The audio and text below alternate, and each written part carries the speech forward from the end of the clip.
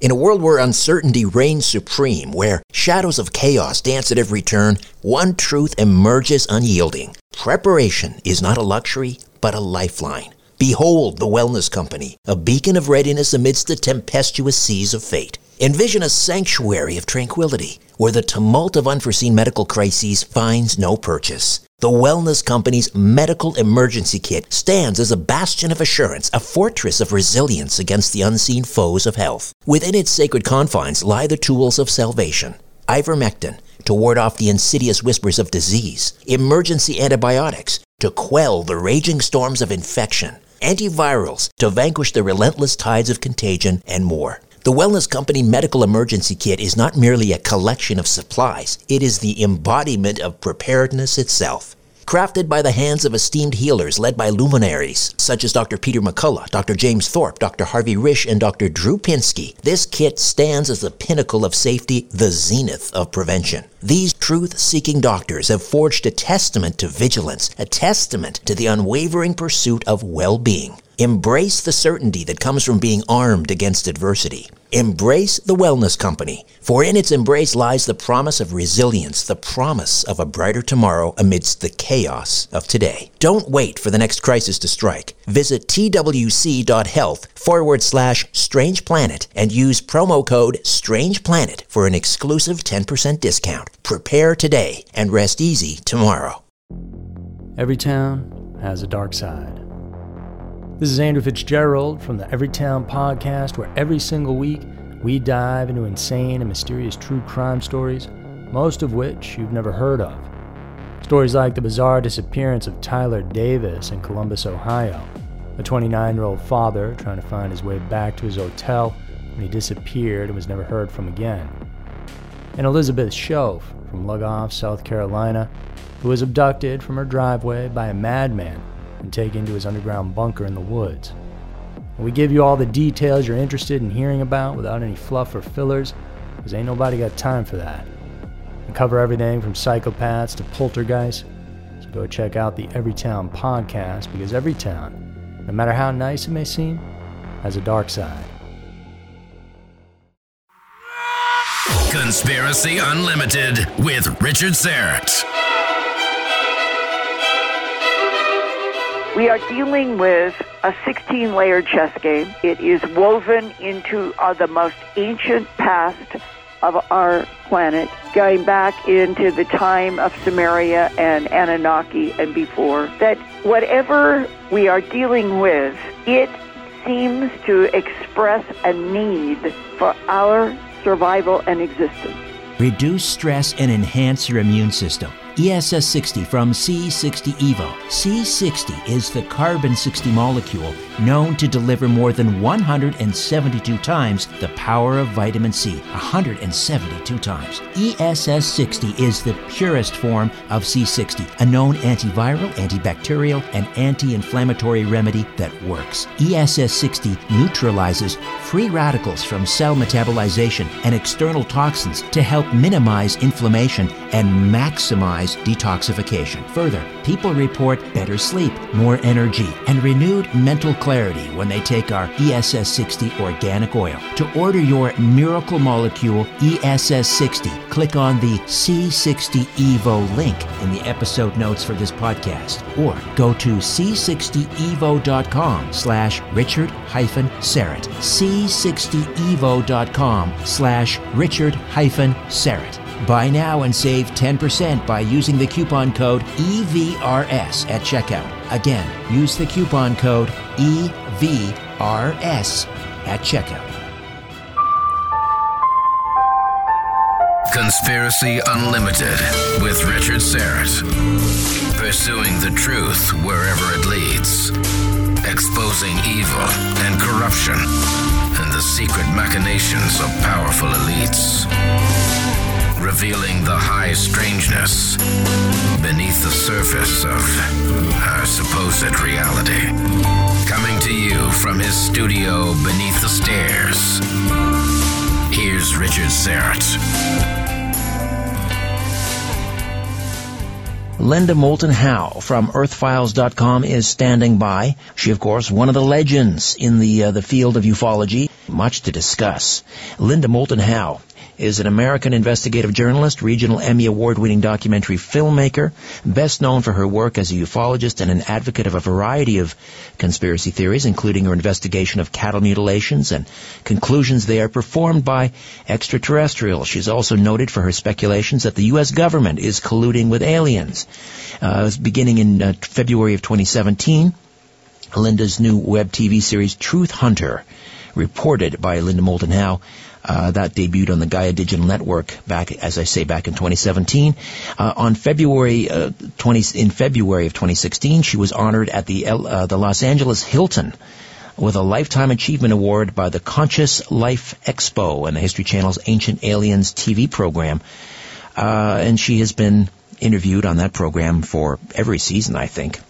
What are they, around 9 or 10 seasons now? It's getting up there. In addition to her TV production, Linda produces, reports, edits the award-winning Science, Environment, and Earth Mysteries news website, earthfiles.com, which has been honored with a Web Award for News Standard of Excellence, and W3 Silver Award in the News category, an award for Standard of Excellence presented by the Internet's Web Award Association, and Encyclopedia Britannica Award for Journalistic Excellence. We could fill the whole show with just her awards, but it's always great to have Linda Moulton Howe with us. Hello, Linda. How are you? Well, Richard, thank you very much. You know, there's something that I don't think that a lot of people know, especially people in Canada, that if you go back to where I was doing medical programming in hospitals and covering surgery and doing hard science like astronaut training and doing that in Los Angeles and in Boston, and then being hired to be the director of special projects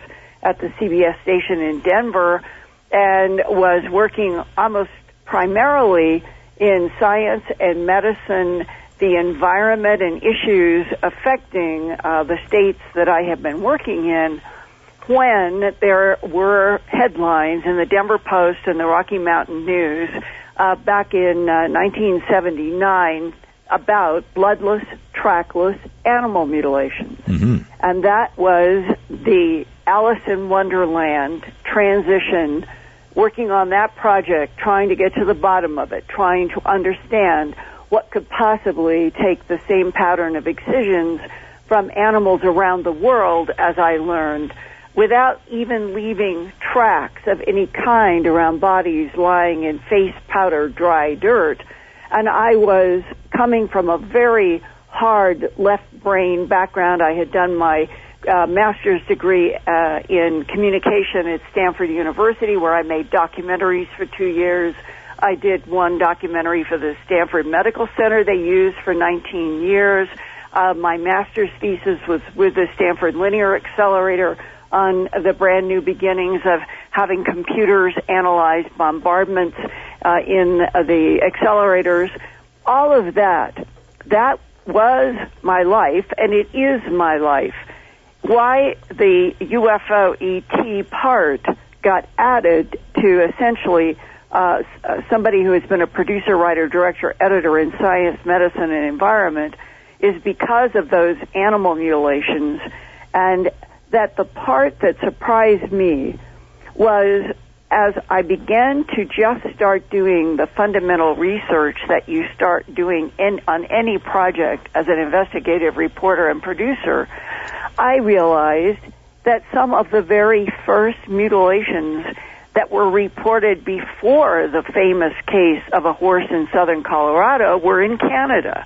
And in my first book, An Alien Harvest, on page 6, this is brief, but it sets a tone here that they are doing the Alien Cosmic Expo in Toronto through MUFON because of history having to do with Wilbur Smith and other people in Canada who have, in one way or another, worked with or collaborated with the United States on so many different UFO, whether it was crashes or sightings. Well, here is a part of history that preceded some of the cases in the United States, and I'm now going to that in September of 1967, when the horse was found dead and mutilated in southern Colorado, and those headlines went around the world. It was the first big international story. Today, we would say it went viral, that was establishing that this mysterious phenomenon of the same pattern of tissue being taken with no tracks around the horse. There were no tracks of any kind around the horse in Colorado for 100 feet. Well, here it is. There were similar, this is quoting from An Alien Harvest, my first book. There were similar bizarre horse deaths reported in Canada. The month before, in August 1967, meaning before the horse that made the international headlines, on the Sarcee Reserve near Twin Bridges in Alberta, Canada, a dead horse was found where a witness claimed a, quote, domed saucer craft had been seen earlier that day. Then, in early November of 1967, 2 horses were found dead near Livingston, Ontario. One had a long cut on its neck. The other had, quote, its throat sliced and the jugular vein cut off, yet there was not one single evidence of any blood. That was November 6, 1967. On November 5th, the day before, near Livingston, a man reported seeing a large UFO. After it disappeared, a sulfurous odor remained in the air. Those were coming in some of the, we'll say not the major Toronto or major Vancouver newspapers, but this was a Kingston, Ontario, Canada, they call themselves in French, Ray Bureau, meaning the news bureau, and that there were some of the smaller newspapers in Canada and the United States that were on an ongoing basis. They were having these reports of bloodless, trackless animal mutilations that the major, like the New York Times, would avoid. And people say to me all the time, Linda, you're a reporter. You investigate of things that are really happening. Why hasn't the New York Times put on its front page stories about animal mutilations? And here is my answer and my insight that I think that you, Richard, would probably agree. Going back to World War II, our government and the Western Allies had their backs up against the wall by Hitler and Germany. And we didn't have a Defense Department then. We didn't have a Pentagon. We had a War Office. But there was something then that is still now, and it was Walt Disney. Walt Disney doing cartoons and Walt Disney working in feature films. And our government went to Walt Disney to get his help for a variety of PR and various things that were calculated to help our government and the Western Allies in their both psychological and bullet war with Hitler. After the war ended in 1945, Walt Disney continued to work with what evolved into the Department of Defense, the creation of the CIA, NSA, DIA. Walt Disney did many things for our government as a loyal patriot. Also wired in that same period of time, post-World War II, came CBS, NBC, and ABC. And as I've had discussions with people, quite frankly, who got paychecks, whether it was on contract or that was who they worked for full-time and working as an executive in the media was their the job that was how they influenced, but the job at NBC or CBS covered up the fact that they were actually working for an intel agency or a counter-intel agency, and that right from all of those years of 1945 on, that we have had tremendous influence by intel and counter-intel in Hollywood. It almost sounds like an early incarnation of Project Mockingbird. Yes, exactly. And this is part of the answer to when people say, how could UFOs and ETs that people in the human abduction syndrome have been interacting with since at least the 1950s, how could it be kept from everyone? Well, this is the insight. Back in the war years and in the 1950s, the Central Intelligence Agency didn't come into existence until September 18th, 1947. That was under Harry S. Truman. And at about within 2 to 3 years, Operation Mockingbird was like a large-scale program of this new CIA beginning in the early 1950s, and the whole goal was to manipulate news media for propaganda purposes. That's what they had tried to do in World War II before the CIA, working with people like Walt Disney. And then it became formalized, and it was in the early years of the Cold War, after the hot World War II, that there was a reporter named Deborah Davis, and she wrote a biography of Katharine Graham, and the Grahams were owners of the Washington Post. Right. And it was that she was sharing the insight that the CIA was running an Operation Mockingbird, and that they were trying to influence reporters having to do with the Cold War, anti-Soviets, things that this government did not want Americans to pay any attention to whatsoever.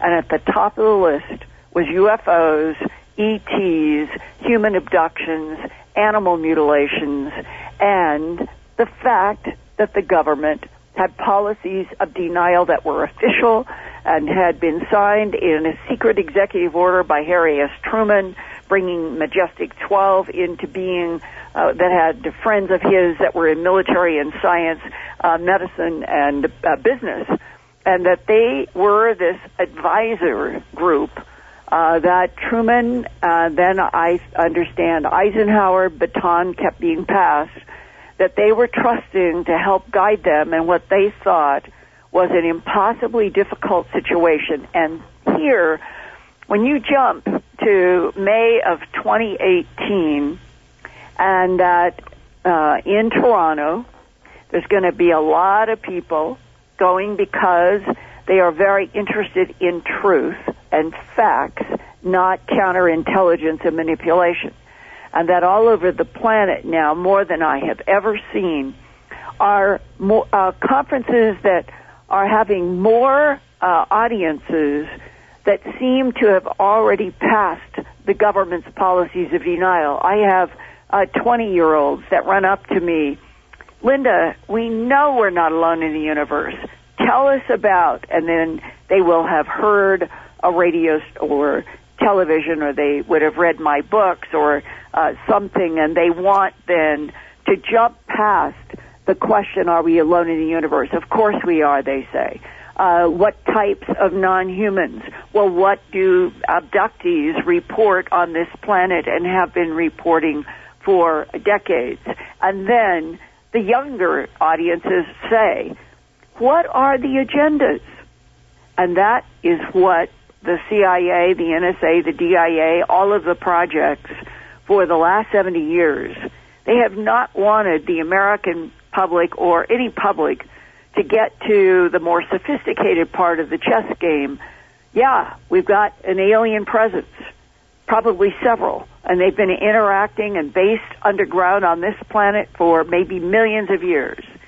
Well, when you start going from being enthralled by the idea of beautiful lights, and then the lights have structure, and then inside the structure are either androids, cyborgs, robots, clones that have been made by a very advanced intelligence that might be 30 light years from Earth. The prime intelligence doesn't bother to go out in these craft, and that means that the vast majority of what has been retrieved, and our government has known this for a long time, from many of these crash sites around the planet, are clones, androids, robots, or cyborg. That might explain why during an alien abduction they seem so cold and clinical and cruel, because there's no emotion there. They're programmed. Exactly. They are programmed to do work on this planet, in this gravity, in this atmosphere, and to deal with very difficult Homo sapien sapien. And the agenda question, it has now become so complex, Richard, I'm sure you're aware, that once upon a time, in the 50s and the 60s, most discussions were, was it round? Was it a cigar? Was it a lens shape? What color was it if it glowed? Did you see any beams? Today, the sophistication of discussions among those who try to investigate this on behalf of trying to get to real facts and share them with an American public that is supposed to be a government of, by, and for the people, and should be first on the list of priorities to get facts, to get truth, not to be manipulated and deceived. And that's why I and others, we work so hard, because we know we're not alone. We know that there are alien intelligences interacting with this planet in the past, now, and probably will be in the future for a long time. So what is it? What is it they do? What is it that they want? Well, at the top of that list, from the two big categories, animal mutilations and human abductions, you have to conclude that genetic material is being harvested, whether it's sperm and ovum from people in the abductions, or it is a whole bunch of different tissues from horses and from cattle. Think of every domestic animal that you can think of on a farm, and then add deer, elk, reindeers. This is a huge gamut of Earth life. And people say, well, if we've got non-humans and they are mutilating animals that we, humans, also, you might say, mutilate and sell in stores and eat all the time. But when you jump over to the question, well, what about humans? My honest answer, and this is a really honest answer, in the 40 years that I've been trying to get to the bottom of all of this, I have maybe 5 total cases that have come to me from people who were, perhaps a Royal Canadian Mounted Police was one case, and that it has involved a strange, bloodless excision in a body that is found in a car by the side of the road, or somebody in a lake, or on a street in San Francisco. But there is never any eyewitness, and therefore there's never any proof. And in some of the cases, of which there still are not many that I've ever heard of, they've been explained away as murders. Now, if you took 70 years of animal mutilations, we're talking maybe 20,000, 30,000 animals over those years. So if I have only 5 cases that might fall into some interaction with humans, and I really get a lot of traffic, and always have, from people who are whistleblowers, who have worked in the government, people who are abductees and all. If we had any wholesale operation of mutilations of humans on Earth, I think it would have emerged as a clear pattern. It never has. Now, David Paulides and I were just up in Colorado at a conference, the Mile High, I think it's Mile High Mystery Conference, and we were talking about animal mutilation, Sasquatch, and missing people, and animal mutilations. And he will say the same issue. He has no proof of an absence. If you have a lot of missing people, you have no proof in a forensic way or in a police way of anything. All you can say is in X states or X parks that there are Y numbers of missing people on an average annual basis. If they are not recovered, if they are not found, they are a missing. And the missing doesn't have any explanation, which is why they are a huge mystery.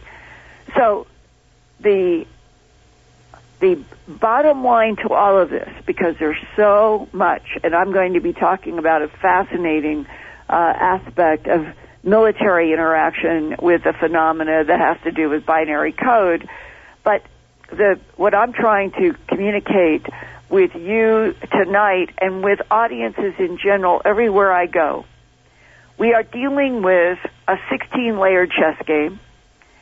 It is, as far as I can tell, it is woven into the most ancient past of our planet, going back into the time of Sumeria and Anunnaki and before, that whatever we are dealing with, it seems to express a need for our survival and existence.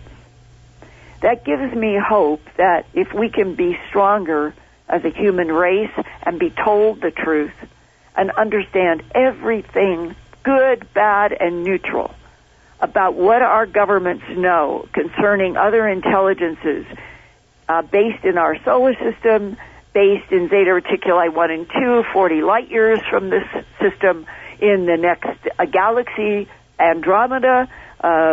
What do we know? And that the governments have to stop taking the attitude that we humans are too much babies to take truth about other intelligences in the universe without collapsing. I don't believe that's true at all. Linda Moulton Howe, earthfiles.com. Back with more. My name is Richard Serrett.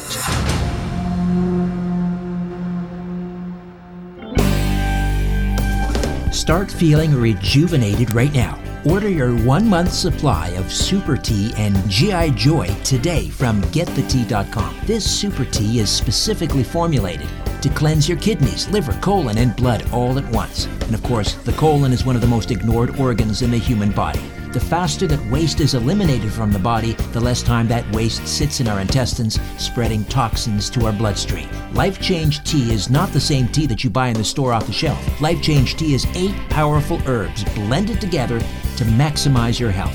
You also get 60 capsules of the G.I. Joy, which contains colostrum, which helps to assist in maintaining a healthy digestive tract. It also helps maintain a healthy immune system. Super Tea and G.I. Joy from Get the Tea for a healthy digestion and a healthy immune system. Use the code UNLIMITED and all your orders ship for free. Consult your healthcare professional before using this product. If you're pregnant or breastfeeding, do not use without consulting a healthcare professional. In another reality, Richard is a very strong and handsome man. Just not in our reality. Although I heard somebody passing him in the hall the other day, and it was, what a handsome man Richard is. I made that up. Conspiracy Unlimited with Richard Serrett. Linda Moulton Howe stays with us, earthfiles.com. Göbekli Tepe. This is this amazing structure, 12,000 years old. Now it was abandoned after about 3 millennia, right? And they seem to have backfilled. Whoever occupied this seemed to have wanted like bury their tracks. But anyway, we'll get to that. I want to talk about. It was 1,000 years after it was built only that it was completely recovered. So it had been built, this remarkable 320, 19-ton pillars in perfect rings with strange animals in 3D on some of the pillars and all kinds of strange artifacts. And it had a purpose that nobody knows except they know from deep ground penetrating radar that these big pillars are still there underground standing up, if you can believe this. So what would have happened? And here's the current hypothesis, that the whole thing was built 12,000 years ago for reasons unknown, quite mysterious. And then 1,000 years after it had been standing and serving some kind of strange purpose, all these 320, 30, 19-ton pillars in rings with animals on them were covered up. And nobody knows how this whole huge hilltop was covered so well that in 1994, when Klaus Schmidt started working on it as an archaeologist to uncover, he was doing soil compression tests. And as he went, he was doing carbon dating tests. And he began to realize that in his soil compression tests that he was finding a pattern. And the pattern could only match one thing, that once this whole thing had been built, it was covered back up, and that he was uncovering it, and that the covering up had a date 1,000 years after it had initially been put up there. And what is so interesting, Richard, is when you go back to 11,500 to 12,000 years ago, something that's still incomprehensible happened on the northern hemisphere side of our world. This is when 33 large mammals in North America, Canada, the United States, went extinct. Saber-toothed tigers were found with their spines literally twisted 180 degrees. I've interviewed scientists who have studied this. But this is the famous mammoths that were found with buttercups frozen in their mouths so perfectly that there were still yellow petals in the fast frozen mammoths. What in the world happened 11,500 to 12,000 years ago? And there are a group of scientists down in Tempe. Well, there's two. There's one that is in Tucson and some in Tempe, in Arizona, and they have presented at science conferences in the past about 10 years, evolving hypotheses that either asteroids, comets, something came in from outer space with tremendous speed, fury, causing the atmosphere to catch on fire, carrying the fire down, slamming into the ground all the way from the southern border of the United States, sweeping up through most of the middle and west, up through Canada. They call it the Younger Dryas period, and there is a black mat, M-A-T-T-E. It literally is there, the hundreds, millions of square miles. And in this black mat, which was caused by some huge fire at that period, there are nanodiamonds. The nanodiamonds are everywhere throughout the black mat. And the only thing that scientists who are physicists and astrophysicists can conclude is that something so huge with so much speed, so much pressure, hit these millions of square miles, and there was fire, but that pressure of carbon, fire and pressure could create nanodiamonds, and that is why there are nanodiamonds throughout all of this.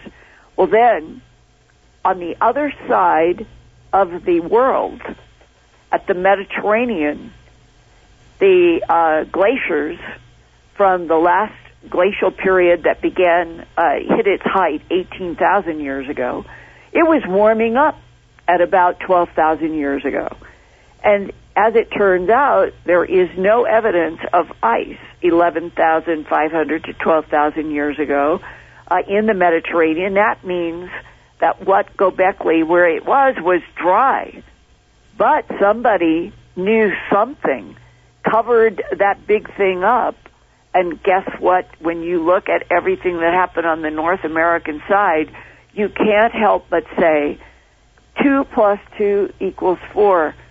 That something that created Göbekli Tepe knew that something horrible was coming in on the opposite side of the earth and could destroy a lot, and it did, and covered up Göbekli Tepe. That is the working hypothesis of several people. They got out of Dodge just before the shinola hit the fan, as they say. Now, Klaus Schmidt, he was 61, had a heart attack in a pool. Is there any question as to whether is that a suspicious death in your mind? Is there a connection, perhaps, because he was finding something he shouldn't be sticking his nose in? What do you think? You're asking the questions that a lot of people ask.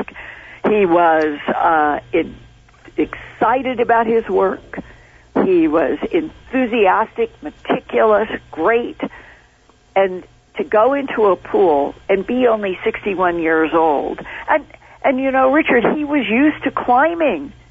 All of us who went to Göbekli Tepe with Robert Schoch, the geologist who did his PhD at Yale, that's how I was there in June of 2012. We climbed up to the top, and we're talking arduous. These were arduous climbs to get up to where you could and then you have to climb down into where Göbekli Tepe is. Now just think of this. At the end of the last ice age, the world is populated by nomadic people, hunter-gatherers, and we're expected to believe that they constructed this amazing temple with these ornate, sophisticated depictions of animals. Something like this would have required a great deal of stability and social structure. It would have taken hundreds and hundreds of people to put this thing together. Not buying it. So who built this thing, Linda? Well, I'll tell you, the first morning that we got there, I traveled with about 30 people, headed by Robert Schoch, Ph.D., Yale University, who contributed with John Anthony West to the very first news about 1992 that the Sphinx was 14,000 years old, and John Anthony West thought it was maybe 40,000 years old, and that made headlines on the front page of the New York Times back then. So that same Robert Schoch led this group of us to Göbekli Tepe, and the goal was for us to climb the hill so that we would be right at the crest in order to go down into, because you climb and then you go down into a bowl to enter where many of the pillars that have been excavated are, and that we would get there a little bit before sunrise, so right when the sun would break the horizon, we would be able to go down into Göbekli Tepe. So I was standing facing, the sun came up, it hit my face. I did a 180 degree, not trying to put my body in any position. I just 180 degree turn from the sun. And as I looked down, I could see the tops, because they're like T's, think of a big long pillar, and then it has a cross beam on top. They refer to them as these T-beams, and two of them had a little bit of sunlight on them, and that intrigued me. So this is my very first steps down. We walked down the hill on dirt, and then you reached wooden pathways that had been made so that tourists and the scientists and the people helping excavate could all go on these wooden paths throughout as they were excavating. And that could get me down close to the T-beams that I was seeing touched by sunlight. And I was about the only person who walked straight down at that moment of sunrise on June 12th or 13th of 2012. And as I stood there by myself, here, Richard, was the epiphany for me.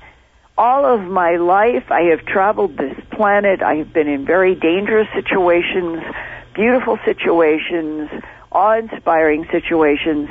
I literally have been in 20 or 30 countries. I've seen a lot, done a lot, and what has guided me, protected me, helped me to survive has been my gut. I always get instantaneous impressions about what I'm in, where I am, feelings of anything. I've just always depended upon it. And so when I got down to that bottom wooden path closest to those beams, I couldn't feel anything. I remember standing there thinking, this is the weirdest place I have ever been. This is not recognizable to the human instinct, to the human mind. Later, I was to read that the Smithsonian Magazine sent a reporter there in 2010 also. It had come before we were there in June. And that the Smithsonian reporter wrote beautiful words also about standing amid these stones and not finding any recognizable feelings, thoughts. It is so alien, and it comes across as alien. It comes across as unknowable. And to me, that is the mark of something that surpasses human understanding. And when you combine that with 300 and some 19-ton pillars that were put in rings, they weren't put there by human labor, I think. And Robert Schoch came down and to my right at one point, and he said, Linda, I've been staring at these from above.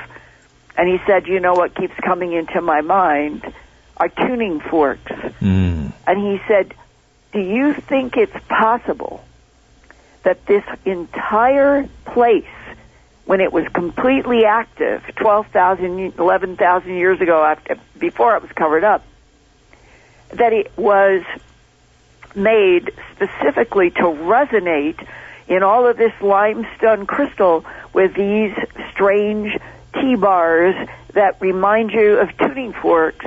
He said maybe this entire operation was that craft would come down with a certain resonant frequency, get all of this resonating, and perhaps this was tied into the pyramids, the stone circles around the earth, in what would have been 100% free global energy and communication. Is it on a ley line? It's a very good question, and I remember that we discussed all of this with Robert Schoch in Göbekli Tepe when we were there, and for some reason, as I recall, there was confusion about that. I think that there had been some compass and some magnetic tests, and as I recall in the discussion, it was anomalous, and it was anomalous in a strange way that left the answer to your question unknown, or they didn't have data, or that there were magnetic anomalies that then contradicted or blunted the ability to get a clear answer. And I don't know if you went back to Göbekli Tepe today, would you get the same magnetic anomalies then, or does it change, and is that part of the question about Göbekli Tepe?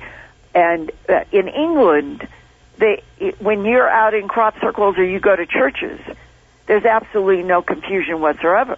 You're on a ley line. And I do not know why that was not clear in southern Turkey. What about these skulls they found there that seem to have been carved post-mortem?